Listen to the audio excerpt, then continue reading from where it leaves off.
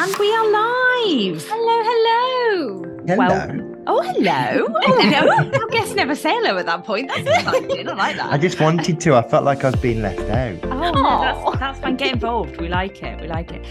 Welcome, everybody, to another episode of Strong Tea. I'm Katie. I'm Vicky. And I'm Michael. Yay! I love that. We haven't been joined by another host today, but we have got a wonderful guest who you just heard there. I'll leave that to Vicky to talk all about. But if you haven't joined us before, Strong Tea is a podcast which talks all about the things that we really should be talking more about, things that people tend to stick their head in the sand, things that people are uneducated on, things that people sometimes have negative opinions on when they really don't know enough about it. So that's what we're here doing today. But before we get into that, what are we drinking? Michael, you go first because you're our wonderful guest. I am drinking a double shot coffee with, this is quite controversial, because I can't drink milk. So I am now converted to oat milk. Okay. But I've gone quite old school with this coffee. This has got Coffee Mate in it. Wow. Is that still a thing? Yes. My father-in-law brought it round and I was like, oh, I'll give that a go. It does have milk fats in it though, so it's probably going to make me poorly. Oh no. It's just powdered milk, isn't it? Yeah, kind of. I think, yeah. Well, when I look at what was in it, there's a ton of weird stuff in it. But anyway, it's quite nice. It is very 80s though, isn't it? Is it? Yeah. I love that cup though. Is that to keep the warmth in? Yeah, they're these double insulated. Again, quite retro looking, but they keep your drink nice and warm. I love it. Maybe that's what I need because I never seem to get to the bottom of a hot drink these days. Yeah, me too. So. Oh, absolutely. These definitely help. Oh, I'll invest in some of those. Vicky, what are you drinking? I am drinking, I'm going to get the name wrong again, a Vadam pure mint tea. I love pure mint tea. It just is really refreshing and it helps my tummy. So yeah, that's what I'm drinking this morning. Nice. Yeah. Nice. What about you? I have gone for, and I found this in the cupboard because I was too scared to drink it when I was pregnant because I was terrified that raspberry leaf tea would send me into early labour, even though all the midwives say, you know, you really have to drink a lot of it for that to happen. And this is called Organic Happy Bumps from a company called Nipper and Co. And they've got such nice teas and they're all made by women for women. So they've got menopause tea, they've got breast milk tea, they've got PMS tea. And this has got peppermint, spearmint, ginger, raspberry leaf and rose petals in. Oh, nice. I know. And I'm drinking out my mug that my husband bought me, which has got mama corn on it, which is like a normal mum, just more awesome. And he couldn't be more right. Couldn't be more right. Oh, bless you. Bless you, Vicky. Is it nice though? It is. It's not super strong, but it is a nice flavour. It is quite sort of like a nice calming. Like, I'm not a fan of the rose flavour. I'm not. And you can't overly taste the rose in it. It tastes more minty. Okay, nice. Yeah. So maybe you should get some organic Happy Bumps tea. I'm going to look into it. Yeah, why not? So we are so happy to welcome Michael with us today. Now, I first came across, using your full name, Michael Johnson Ellis, in a book called Dad by Elliot Ray, where Michael wrote about how he and his husband's journey of having his gorgeous kids, Tallulah and Duke, through surrogacy. What stuck with me was not only how touching and humorous the telling of his story was, but also how much I didn't know about surrogacy. And it was eye-opening. Michael's one half of Two Dads UK, which he and his husband Wes launched in 2017, and it was to blog and spread awareness of their surrogacy journey. And since then, I mean, they've just been going from strength to strength. They've even established UK clinic partnerships where he provides help to IVF clinics. The projects and successes just keep on coming, and we are so lucky to have Michael join us today, who can tell us about his incredible journey so far. So Michael, tell us your story. Oh, hello. This would have been really nice or nicer if I hadn't spoiled the beginning by just like screaming hello and jumping all over your intro. So I'm out. Yeah, we like that. We love it. But I'm really excited to be here because I love what the podcast is about, and I really appreciate you wanting to spread more awareness about the incredible network of surrogacy that exists not only in the UK but internationally, and it's a real passion of mine and my husband Wes's.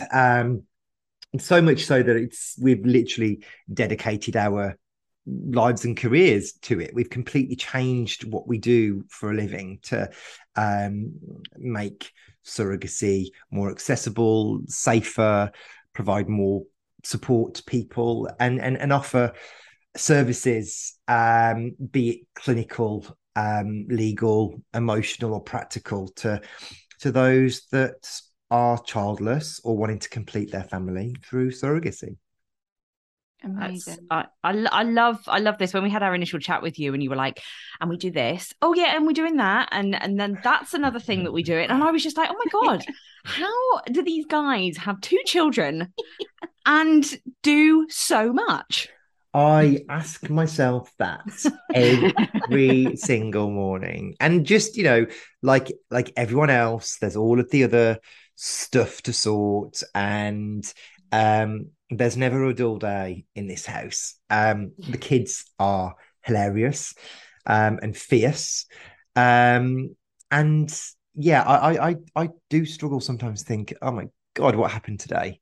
Because we take a lot on and there's a lot to do. And this year's a huge year for surrogacy, which I'm sure we'll talk about later. But we also have a number of other projects and businesses that work within the family building and fertility spaces. So we certainly like to keep ourselves busy. Absolutely. Sure. But tell us where. Oh, sorry. Oh no, I was going to say, tell us where it all began for you. Okay, where. That was my mom trying to ring me. She's heard about you being on the podcast. I know. She's like, famous. This is amazing. Can I be involved? Let me just tell her, can you not do this, please, Mom? So where did it all begin? So you are absolutely right in the sense that Two Dads UK began in 2017. And that began, Tallulah was born in October 2016. And we had a bit of a bumpy start to building our family, in the sense that we had to navigate it all by ourselves, and we made mistakes, some of which were major, some of which cost us financially and definitely emotionally, and because no one was guiding us and telling us what to look out for or what not to do. We just had to muddle our way around it. And that was because at that particular time, the landscape in the UK of non-profit surrogacy organisations was not accepting new members or intended parents, of which that was us. So we had to do independent surrogacy. And independent surrogacy is absolutely fine, but you don't have professional support. You do this all by yourself, and with support of maybe Facebook groups or other people. And for some people, that's wonderful. For us, it was a challenge. And that meant that what we learned along that journey, we wanted to share with people. So we launched Two Dads UK, and then we wanted to help fertility clinics understand gay men's needs when building a family better, because, we would have to scribble names off forms because it would be 2 men, not one man, 1 woman. We would never see ourselves represented in the clinic. So there weren't people that looked like us in their merchandise, in their brochures, on their walls. And then even the andrology area of treatment. So going to provide a sperm sample in a fertility clinic that wasn't catered for gay men's needs was also really off-putting, because you would go in to provide a sperm sample and be given a load of heterosexual straight porn, which was just not going to work. So we had to educate clinics on, if you want to get this right for gay men, then you need to make some changes. And they listened. And we set up the first partnerships of its kind in the fertility industry with clinics, and that has gone really well, and we continue to do all of that. But surrogacy is like, it's our family, and we just saw the other challenges that exist with the law, in the NHS, with policy, with awareness, with education, and we decided to go full steam ahead and start making more change. it sounds like you've had the biggest journey so far. I mean, and I can only imagine with all the things that the fingers in the pies that you have, that there's going to be so much more to come. But was there, and we said there was hardly any representation for LGBTQ people within sort of the fertility side of things. Did you feel that there was a stigma attached to it at the time? Absolutely, there was a stigma. And that was partly to blame to the media, because surrogacy was always dramatized in TV, in Hollyoaks, in EastEnders, in other TV shows, that there was always a drama with surrogacy, and that's not surrogacy. Surrogacy in the UK is really straightforward. It's not exploitative. Surrogates choose and consent themselves to help another person or couple have a family. And we get really frustrated when people think that surrogacy organizations or intended parents are preying on these vulnerable women, in inverted commas, when that's just not the case at all. These are women that are choosing to help other people and consenting with their own uterus and body and mind that they want to help someone have a family. And it's taken and still takes us a lot of energy and time to educate people about that, because there's so many stigmas and areas that are just not true, that what people think surrogacy is rather than what surrogacy actually isn't. UK surrogacy is beautiful. It's built on friendship and trust, and because of the law currently. But it's also really, really safe. And that's something that we like to educate people on as well. You mentioned, I know we had a chat originally when we did our initial conversation, and we talked a lot about how surrogates, there's a lot of stigma attached to the surrogate side of things about how the sort of what happens if the surrogate wants to keep the baby and things like that. And you'd sort of say, that's incredibly rare, but it also comes from the other side as well, which is hardly heard about. Tell us a little bit about that side of things. Yeah. So, and this is where surrogates get this really unfair representation that, that they're going to keep a child. And that is really, really unheard of. There's been instances where consent has not been given, but that's generally because of a welfare issue of that child potentially. But these are, I think, less than 2% of cases since 1985 have gone sour. And rather, the other side of that is what people don't talk about is there have been cases, similar numbers, where intended parents leave a surrogate that is pregnant, and doesn't complete that surrogacy journey for that particular surrogate. And that's absolutely awful and abhorrent. And I just cannot get my head around why someone would do that. I just think it's disgusting. But that is also really rare. But there have been cases where that has happened. And just like the intended parents worry that a surrogate's going to keep their baby, surrogates are petrified sometimes that, what if the intended parents never call me back once we're pregnant? Because, legally, they are, in the eyes of the law currently, as of today, the legal parent of that child, because they are giving birth, and that's what the law currently states, that they are the legal parent of that child. And if they're married, their spouse is also the other legal parent. So it's a huge responsibility, and that's why trust is really important, because contracts are not enforceable. The law in the UK is all about altruistic surrogacy, where surrogates are reimbursed reasonable expenses to carry a child, and people can't profit from surrogacy in the UK. So that's why both contracts and surrogacy organizations have to be contracts not enforceable, but organizations have to be non-profit. But sorry, Katie. We didn't do our hand signals then. Sorry. You carry on, but I'll write down what I want to say so that I don't forget. Because you don't forget. I was just wondering, just for the benefit of listeners and so on, and because I obviously read it in your story about the kind of almost step by step of how you went about going through a surrogate and what happened. So could you kind of talk about the journey through surrogacy? Of course I can. So our journey began when we decided whether to go down an organizational route or go down an independent surrogacy route.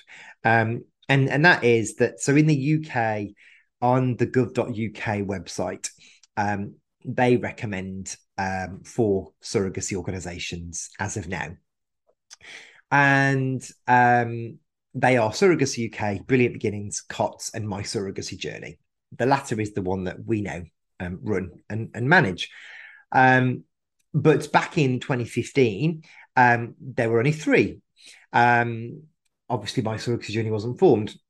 And none of those 3 would accept me and Wes as members because they had a shortage of surrogates. So that's why we went down the independent route. And that meant that we could either find a surrogate through closed Facebook groups, or there were other networking sort of notice boards online where you could meet and network with surrogates. Now, it's important to stress that you can't advertise for a surrogate in the UK. That's illegal.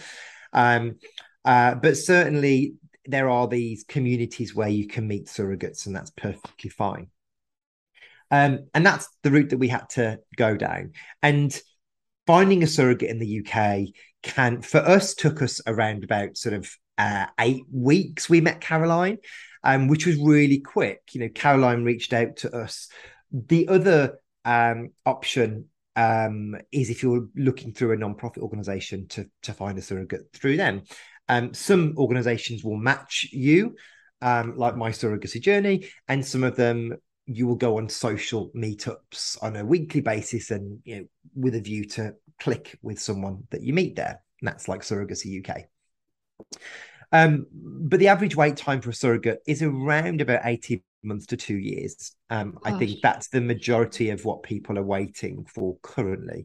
But we hope that's going to change as more people raise more awareness, more women decide that, this is something I've always wanted to do, because that's what we hear. When surrogates come forward, they're like, I've always wanted to do this. I just didn't know where to start. Which we're hearing more and more through My Surrogacy Journey. But then it was a case of finding a clinic. So we had to find a clinic that had an LGBTQ pathway. And by that, they did gay surrogacy, and they understood the needs of 2 men. But we also needed an egg donor. And we would have a surrogate. So we needed to create embryos, freeze them, or do a fresh transfer. And we were only using my sperm first. And then we wanted more children. And what the plan was is that our egg donor would redonate to us, and then Wes would then fertilize those retrieved eggs, and we would freeze or transfer those ones. And that was what the plan was. But unfortunately, we had a couple of challenges along the way, and that was with regards to our egg donor. And that was where we made our first, I don't want to call it a mistake, because it would change the dynamic of our family now. But I wish someone would have explained to us, which is what we now do, about the importance of creating all of your embryos in one go, if you can, with that donor. Because our donor didn't redonate for our son. We had to change donors because she had got sick in the interim. And that meant that our children don't have a genetic link, which now I know isn't a big deal. But at the time, we were devastated and really upset by the fact that our children didn't have a genetic link with each other. Less concerned now, because genetics aren't as important. But when you're setting out on that first piece, genetics is everything. And again, no one was educating us on that bit. Want to know, this is a weird question, so sorry for this. With the sperm donation, can you mix sperm together? You No, can't. Right. no, you can't. So you can't mix sperm. And you can't. So when you're creating embryo with one sperm, one egg from essentially the people, your class as a donor because of the way the HFEA regulates surrogacy. When you're going through surrogacy, when you're providing sperm, your class as a donor. And you can't mix the sperm. So you would create your embryos based on whoever's providing those gametes. Right. You can't in the UK also mix, put two sets of embryos back into a surrogate or a uterus that is from two separate people as well. So whereas in the States and in other locations, you could have a surrogate or a person carrying a child that was carrying twins, but one was from one father and one was from another father, but the same eggs. So that happens. So that's something that is fairly common. Double embryo transfers, though, are becoming and quite rightly more or less common, just because of the risk involved to surrogate and to the babies. Yeah. You mentioned before about the surrogate's name, and if they're married, the other half being legally the parents. Mm-hmm. How did that sit with when the surrogate was pregnant, when Caroline was pregnant for you? Were you able to go to appointments? Were you able to get involved in that process? Yeah, we were. And that was because we were quite tenacious anyway, and that we did get some pushback in the very early days from our NHS trust. And they initially were quoting the law of, yes, but, this child legally is not yours. So we had to challenge them, and we did that legally, and we sent an intention to sue based on there were 12 counts of discrimination under the Equality Act. And we didn't want compensation. We just wanted them to look at their policy and realize that it wasn't fair. And this was the start of Two Dads UK realizing that there's so much wrong out there at the moment with regards to surrogacy and misinformation that we should change and challenge that. And we did. And that meant that ripple went through the entire NHS, and lots of other NHS trusts rewrote policy as a result of that challenge. But all appointments we attended, all scans we attended, when we definitely was very, very present throughout everything of our pregnancies. It just meant that we had a very different journey than most people, because we always had to be planning ahead and thinking, well, how is this person going to react to us? Does this person know our case? Are they going to... There were instances where we were tried to be stopped going into a scan, and, quotes like, oh, only the real dad's allowed in here, and that's triggering. It's quite common, unfortunately. So there's a lot of education to be done with healthcare professionals about surrogacy, and that's a project that I'm working with the Royal College of Nursing on to make sure we do that, and we educate midwives better to understand surrogacy. You mentioned there about it being triggering. What was there support that you sought for yourself, or whereas in terms of how mentally you were going to cope during the surrogacy process? Is that something that's considered? So as part of surrogacy, the HFEA, which is the regulator for the fertility industry in the UK, they also recommend implications counselling when you are having surrogacy or fertility treatment, or when you're using donor gametes. And that's really mainly about understanding what you're getting into, that you're having a donor conceived child.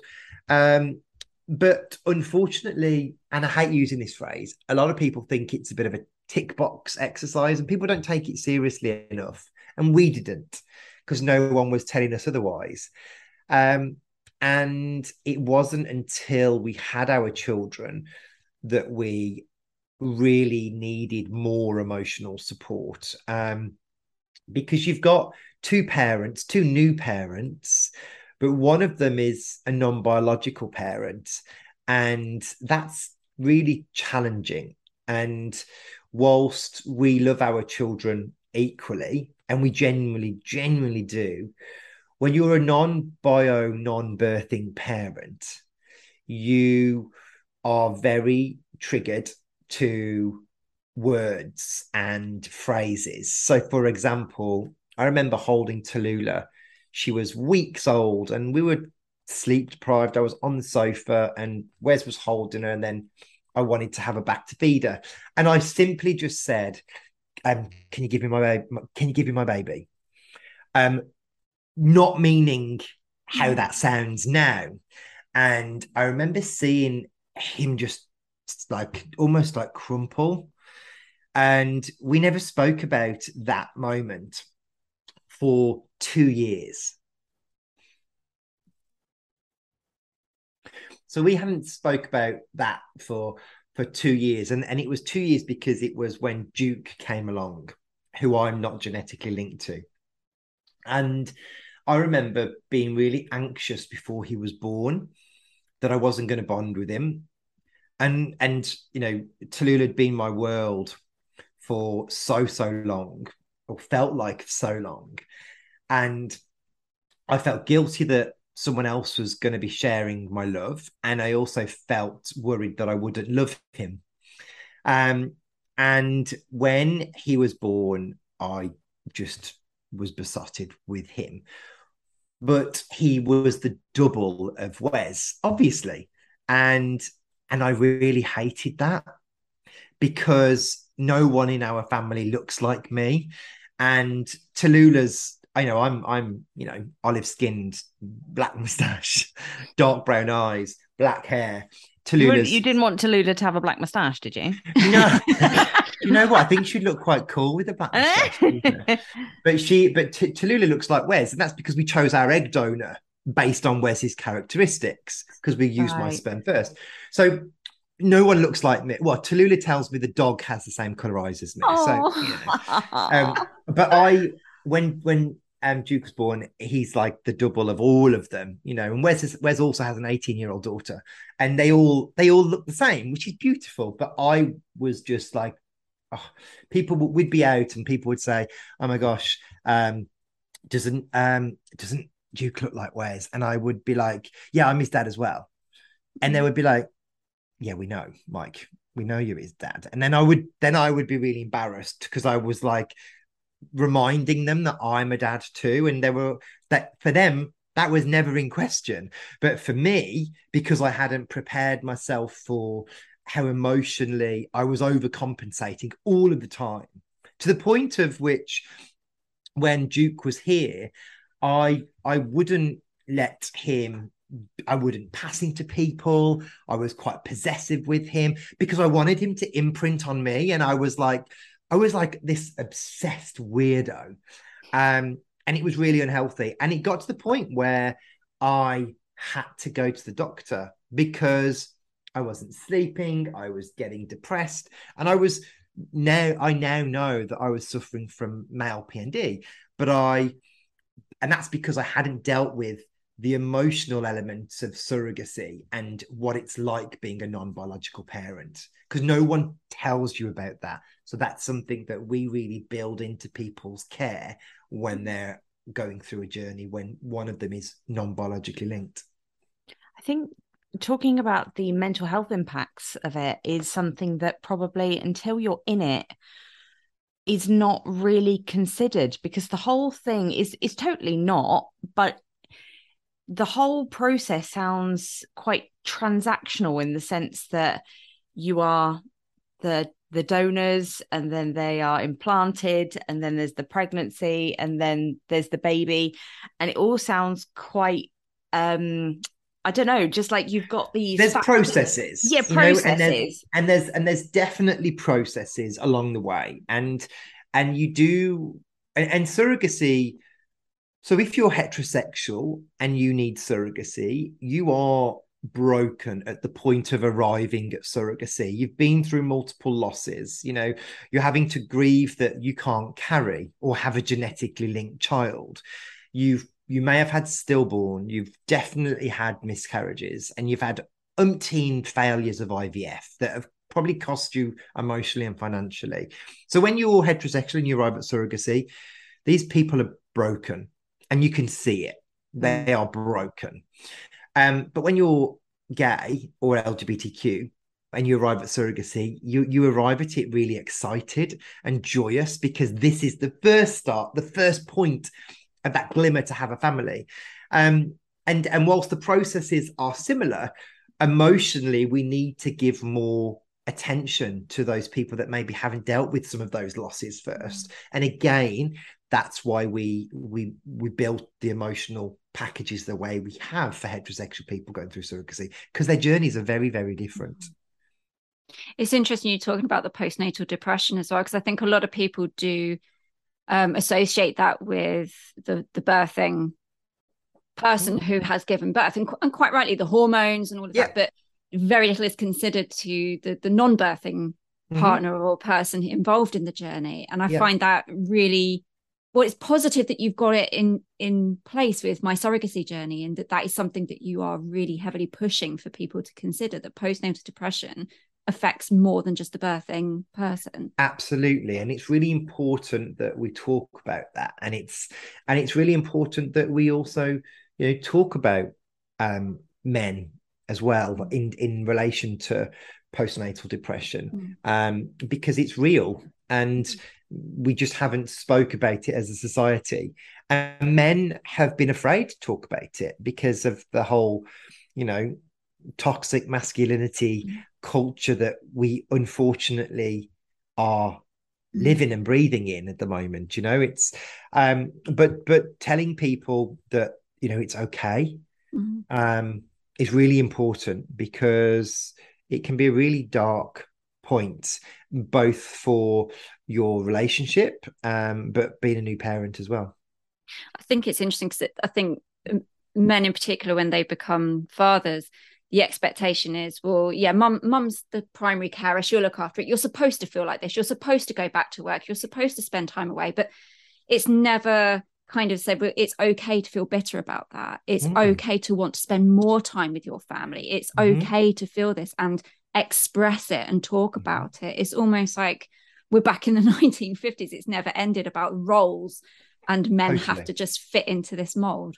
Absolutely. And parenting is very different now, and quite rightly so, and brilliant that it is. Not everyone, not every birthing person stays at home, and not every family has an active birthing person present. It's families are very, very different nowadays. And certainly for me, when we had Tallulah, I only had 6 weeks off work, because the organization I was working for, men didn't go off and spend time with their kids. This was only 6 years ago. And I remember someone in the company saying to me, I think you've just committed career suicide by having a child. And that's, and that pressure on me and I went back, I left, Tallulah was 6 weeks old, and I went straight back to work. And I worked in London, lived in Birmingham, and that was a challenge to do that. And I missed out on so much with T. Because I was fearful of losing my job. Wow. It is interesting. It's one of those things that we just don't talk about enough. So definitely one for another podcast for sure. You've talked about the mental cost of surrogacy. Can we talk about the financial costs as well? Sure. From both sides, really. Yeah. So surrogacy in the UK is that there's two elements to the cost options, really. And I say options loosely because you've got traditional surrogacy, and then you've got gestational surrogacy. So we did gestational surrogacy, which means our surrogate wasn't genetically linked to our child. We had an egg donor, therefore we had IVF. So gestational surrogacy is more expensive because you have the cost of donation and IVF, and all of that work involved. Traditional surrogacy is when you do home insemination, and therefore the surrogate is genetically linked to the baby. And both are fairly equal in popularity. traditional surrogacy, you would just have the cost of the surrogate's expenses, which I'll come on to. And then gestational surrogacy, the total cost for the average gestational journey is between 40 and 55,000 pounds. And that involves the surrogate's expenses, your IVF with donor eggs, any membership fees for any of the organizations you might want to join. If you wanted support of an organization, they have fees too. Some of the fees, are around £1,000, and some of them go tens and tens of thousands of pounds, and depending on who you choose. But the average cost for a gestational journey with an agency supporting you, I would budget for around about the £50,000 mark. If you're doing traditional surrogacy, then, so the average surrogate's expenses in the UK is round about sort of £16,000 for a surrogate to carry a child. Their expenses are around about that number, and that depends on the surrogate, on their home circumstances, on the children, whatever their setup might be. But yeah, that tends to be the cost. What factors into expenses of a surrogate? So that's a good question. It's quite broad because, again, the law doesn't stipulate what are reasonable expenses at the moment. Now we are that may change when the law reform, when the law commission announced their draft consultation later this autumn. But things like obviously maternity clothing and childcare and assistance around the house. So whether that's a cleaner or a gardener or someone to help with the children. Because if someone is pregnant and they have 2 or 3 other children, it might be quite tiring. And normally when it's your own pregnancy, you would carry on as you would. But when you're carrying someone else's child, then it's perfectly acceptable for additional childcare and support for that person carrying that child to have. So we provided our surrogate with extra care around the house, extra care with cleaning and like I say, gardening and assistance she had her own business. So she had horses, so we provided assistance with that, for example. But mileage for appointments and expenses and vitamins and the odd takeaway that she may need for her kid. She's knackered or feeling sick and she's got, 5 mouths to feed, then, a takeaway every couple of weeks is absolutely fine to have on your expenses. It's really broad. You can't put things on there like a brand new car and, a trip to the Maldives, but you can, what some people do like to do is that recuperation break at the end of the pregnancy, which might mean that her and her family regroup at the end of that pregnancy and have a week at Center Parcs. I think it's amazing. The whole surrogate journey, the person that commits their body to carrying a child for someone else, I think is incredible. I've had 2 pregnancies now, and to be fair, they've been very good pregnancies in terms of the healthiness of them, and they've been textbook, but I found them very taxing on my body. And for someone to actually step up and say, I will do this to help you out. Like, how many women are there in the UK that are sort of put themselves forward as surrogates that are known about, It's a real difficult one to put a number on it, but we if you look at the number of children being born a year in the UK is around about 550 children a year being born through surrogacy. There's, I would probably say of that number, 490 surrogates, let's say, pregnant at any one time. And that number's growing, in popularity and what we hear, which is really, really lovely, our surrogate coordinators, we have the amazing Gina and Hayley and Leanne that all consult with and make sure that these surrogates are doing all of this for the right reasons. a lot of the things that women say is that I've always wanted to do this, and I just never knew where to start or never knew how to begin. But I always knew that I wanted to be this. And we've got surrogates at my surrogacy journey that are childless by choice, but want to have that their body functions as it should, and they want to help someone else whose uterus doesn't work or don't have a uterus completely. So, that's amazing that these women do not want children of their own, but they will go through all of the risk, and the put their body through what pregnancy can do. I just find that surrogates are phenomenal humans. I agree with you. I just think they're just amazing. You mentioned obviously the numbers of surrogates are rising, and I know with all the hard work that you Wes have been doing with throwing awareness out there, working with the clinics and so on, how much of an increase is there now for people wanting to go down the surrogacy route? Is that increasing as well? Yeah, it really is. So the numbers, certainly over the last 10 years have quadrupled in the numbers of people approaching surrogacy. And what we have seen, we've seen that international landscape develop as well. And, over the course of the last 5 years, certain destinations are no longer viable, and Thailand and India were removed for British people to go to. And then more recently, we've had Ukraine, which was the third, I think, or fourth most popular destination for British people to go to for surrogacy.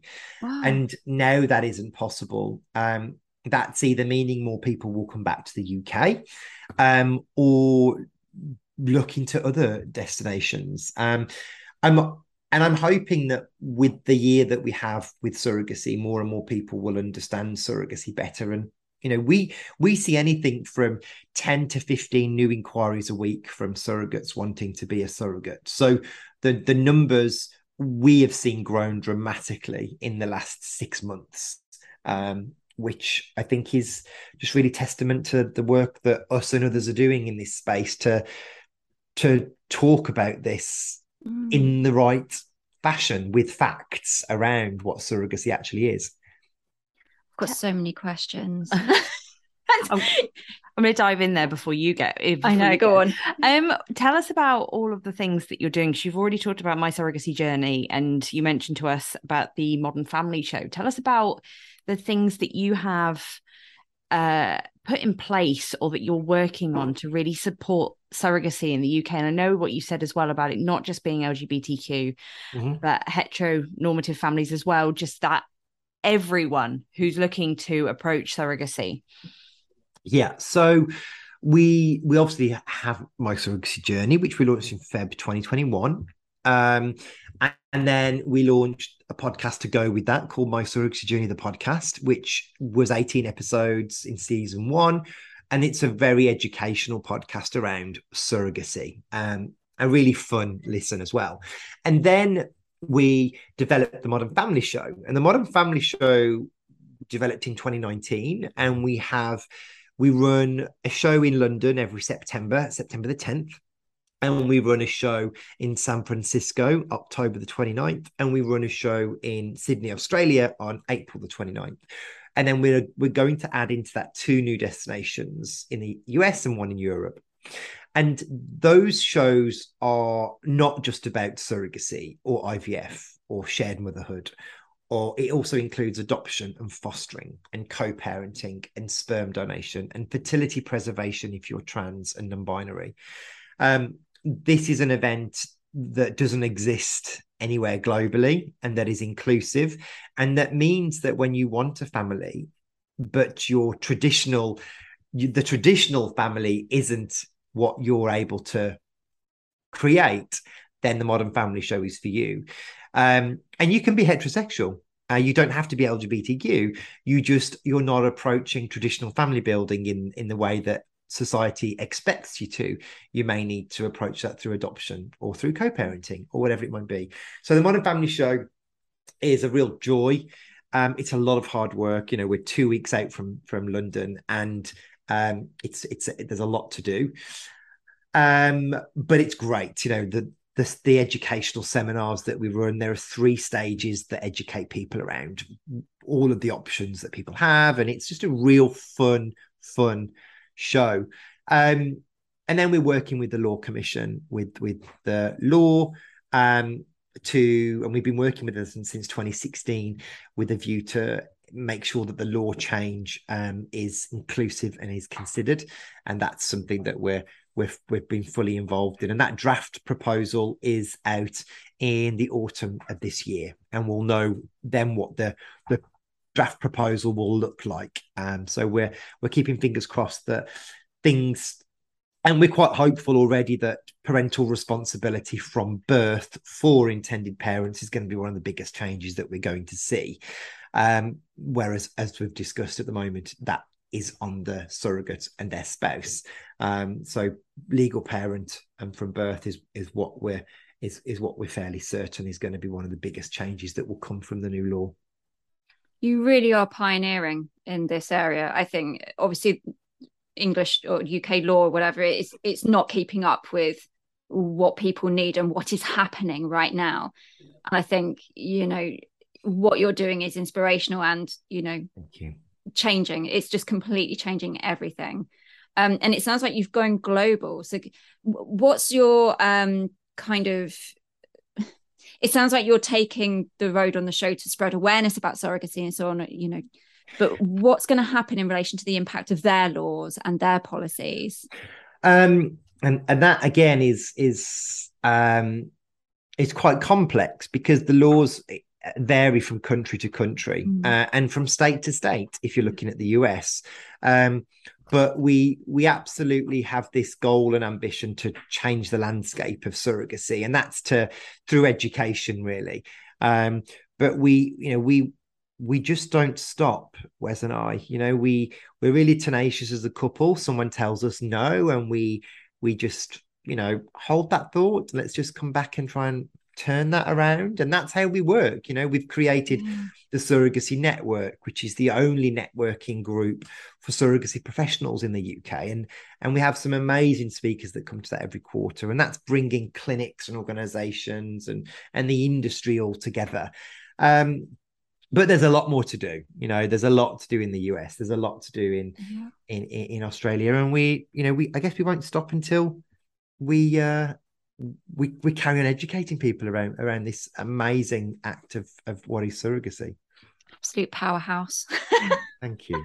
I know it's probably not an in a nutshell answer, but if there are people out there who are prepared to embark.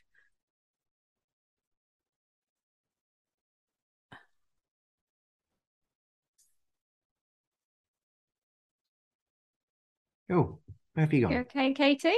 Can you see me? Yeah. Oh, okay. I was trying to talk and I was like, everything's disappeared off my screen, so I don't know if you can see me or not. So that's fine.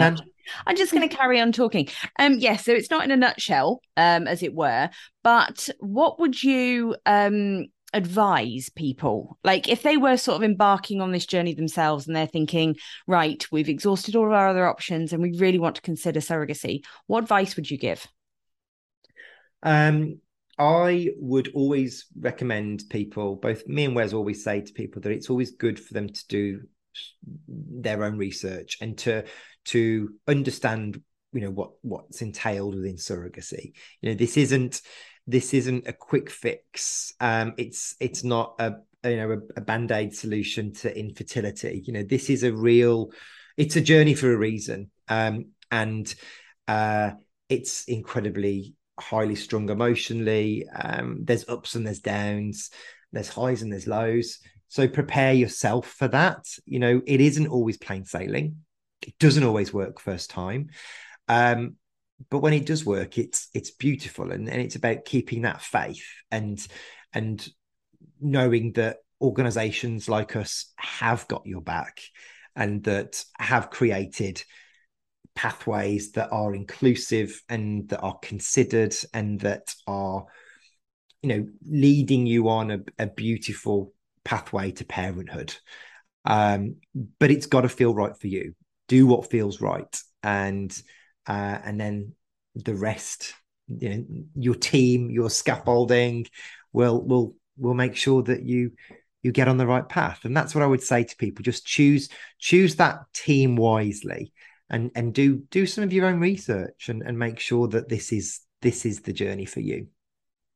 I love that. I think you've really nailed it there, and I will obviously include all your links and things. And if people want to get in touch with you, I just think what you're doing is so wholesome and so nice to be able to give that support to people, because obviously, like you say, a lot of these people are broken when they get to this stage, and it's so nice that they feel like, I mean, I feel like it's a nice warm, furry, fuzzy place to be in, like what you're creating for people on what can be a very difficult journey.